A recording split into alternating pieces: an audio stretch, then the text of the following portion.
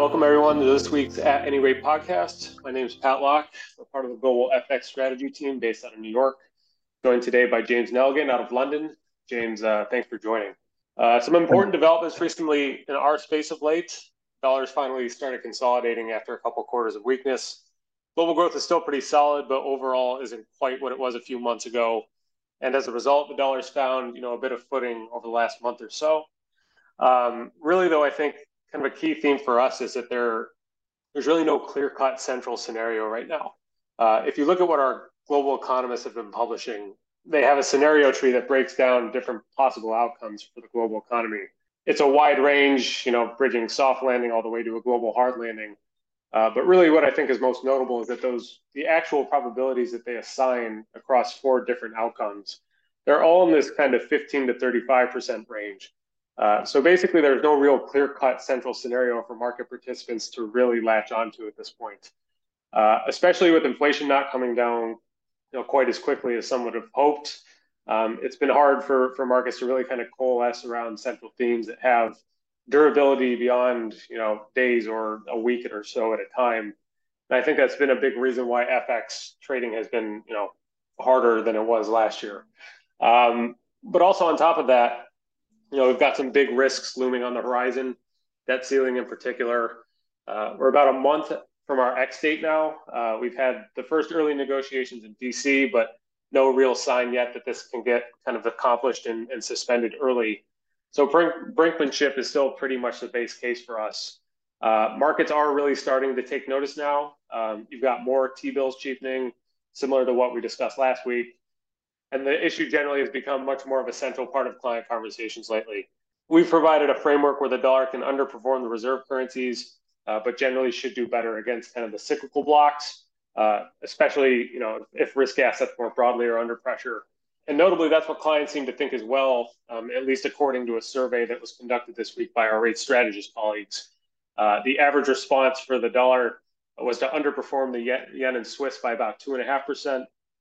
To underperform euro by about 1.5%, and then finally to trade closer to flat against the more pro-cyclical EM FX block. So that generally conforms to the framework that we put forth back in January.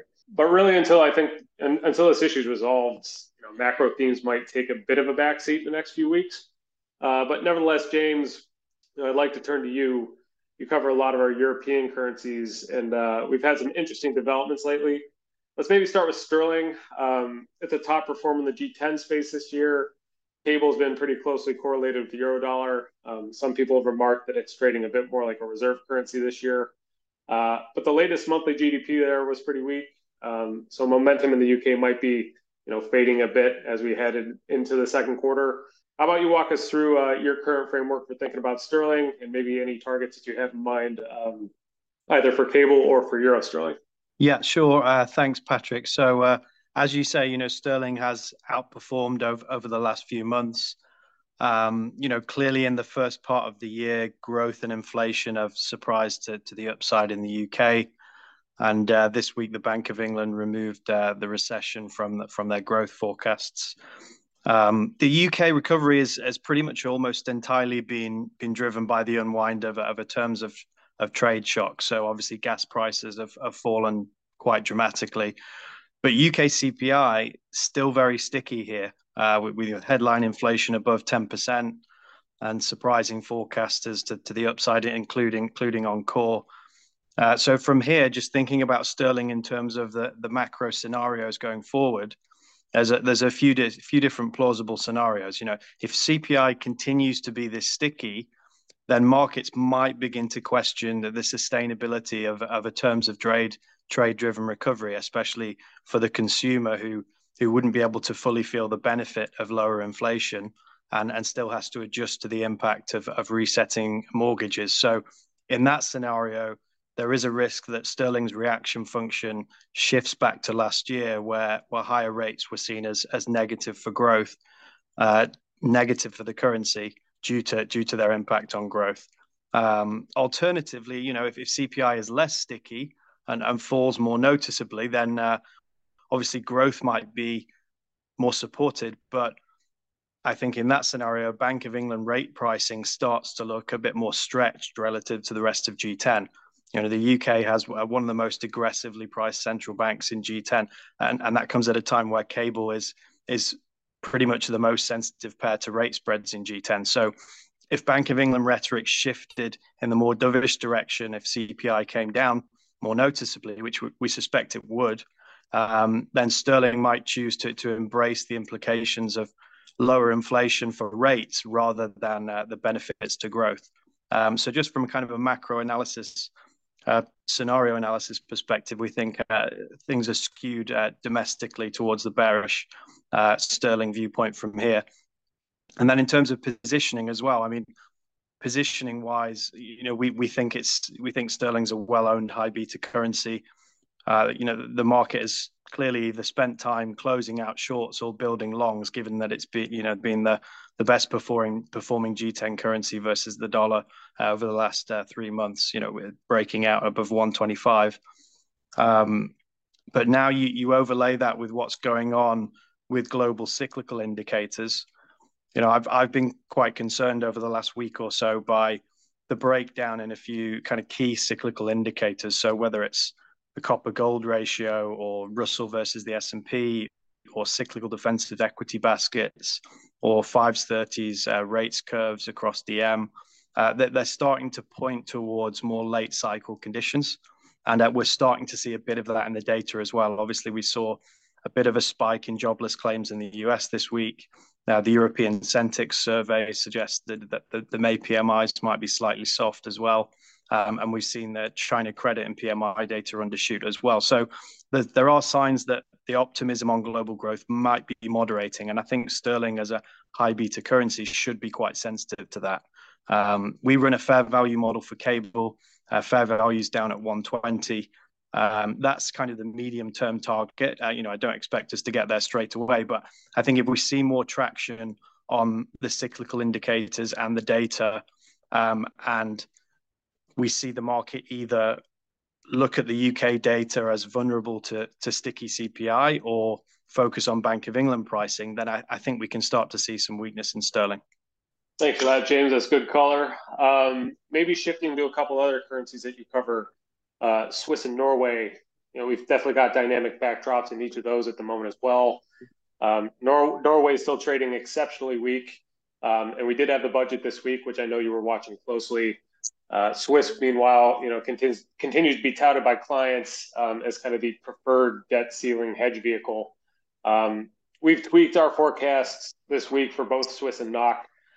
Just wondering kind of what your base case is for each of those and where you think we go from here. Sure, yeah. So, I think it's no secret that NOK is very cheap at the moment. So fair value on our models running below 11 for Euro NOK, trading very cheap. I think the outlook kind of shifted slightly more balanced for NOK. A month or so ago, you have had a more hawkish Norges Bank. So at the last meeting, they shifted the guidance in the slightly more asymmetric direction. So they removed a part of the guidance which hinted at lower rates. And you have seen better growth in Norway relative to peers, especially Sweden. So that makes things slightly more balanced. But on the other side of the scale, you've had investor frustration really with continued FX purchases by the Norges Bank. You can quite clearly see that the frustration the market has with that every time the data is released. But our view on that is that it shouldn't be as big a deal for investors because those purchases are ultimately a low share of daily trading volume. And we don't really find much evidence that they correlate with historical model residuals on NOK. But quite clearly they are a focus. They were a big focus in the Norges Bank press conference last week, where Governor Bach said that the revised budget for May might be able to set up lower purchases at the end of the month. So we did get the revised budget this week, and what we actually saw was the opposite to people's expectations. So our Scandi economist has actually increased his expectations for Norges Bank purchases on the back of the budget from 1.4 billion a day to 1.7 billion a day. That was driven by higher than expected tax revenues from private petroleum companies together with a high dividend from state-owned energy company Equinor. And that's really, I think, caught investors off guard. I think after the Norges Bank meeting, people started to position for lower purchases, and NOK started to converge with fair value slowly, and that's reversed after the budget. I think as purchases now look like they might even go higher. But I think an even more important factor than that is the carry flows. Sorry. So I think the market is been waiting for a long time for the US labor market to weaken, and the payrolls numbers themselves are still holding up very solid, which I think just pushes people further into carry trades. And Noki, we've written about before, has obviously a high beta, but a low carry relative to that high beta. So it does make for an ideal funder, really, a beta neutral, and for the likes of MEX, terms of trade neutral funder, if you're using Noki to fund those carry trades. So I think that flow has potentially weakened Noki more than people thought as well. We do have a reversion to fair value in the forecasts. But I think the budget this week, and the ongoing carry flows is probably going to delay that. So if we've slightly tweaked the forecasts as kind of a mark to market. I think that the paradox is that when we do see the US labor market turn, Noki could actually outperform, because that's when you would see the carry trades be unwound, which is slightly counterintuitive because obviously Noki is the high beta currency, but that's something we're watchful for, whether Noki is outperforming as on any risk off. Moving on to Swiss, which you did mention. Obviously, you mentioned it's being used as a debt ceiling hedge. So in reserve currency space, you obviously have a few choices in G10. Yen is one of them, and obviously yen has a high beta to US rates. So in the less friendly US debt ceiling outcomes, it's not entirely clear that US yields fall. So I think yen so far has taken a backseat to Swiss in terms of preference for hedges for the debt ceiling. And also, obviously, we've seen curves steepen, right? You look at 530s in the US and Germany, they've started to break out steeper. And as that's happened, outright yields haven't really fallen as much. They've been more in a range. So yields haven't fallen as much as maybe the curve steepening would suggest. And I think that, again, has pushed people more towards Swiss as a hedge, because it's less constrained by yields. So Swiss screens as one of the least correlated to rate spreads in G10. So Swiss is more exposed to cyclical risks and debt ceiling tensions. And obviously, as you say, Biden met with congressional leaders for the first time this week. They don't really have much time now until the 1st of June initial deadline. So we do think tensions could ratchet up in the last 10 days of May. And obviously, you had Treasury Secretary Yellen's letter to Congress last week, and the CBO report, which contributed to bringing that X date forward and putting a bit more focus on June 1st as a deadline. So Patrick, you've been doing some deep dives on CAD, looking at why it could have been weaker than it otherwise would be, and its linkages to the US. Where do you come out on that question? Yeah, thanks, James. So if you look at a simple kind of like year-to-date performance metric of G10, CAD ranks right in the middle. That might be surprising a little bit on the face, just given that, especially over the last 12 months, we've qualified CAD as kind of a dollar proxy. Obviously, it has close and tight linkages to the US, and the US is facing some kind of idiosyncratic growth headwinds, particularly with the banking sector. So it stands to reason that CAD should have been a bit weaker overall. But in reality, it's managed to generally outperform the rest of the commodity block, despite underperforming the European currencies year to date. Generally speaking, that has aligned with kind of a cross-sectional look at how currencies have performed against rates repricing year to date. So in that regard, CAD hasn't done anything particularly wrong. It's mid-pack in rates repricing, so by extension, it's mid-pack in terms of FX repricing.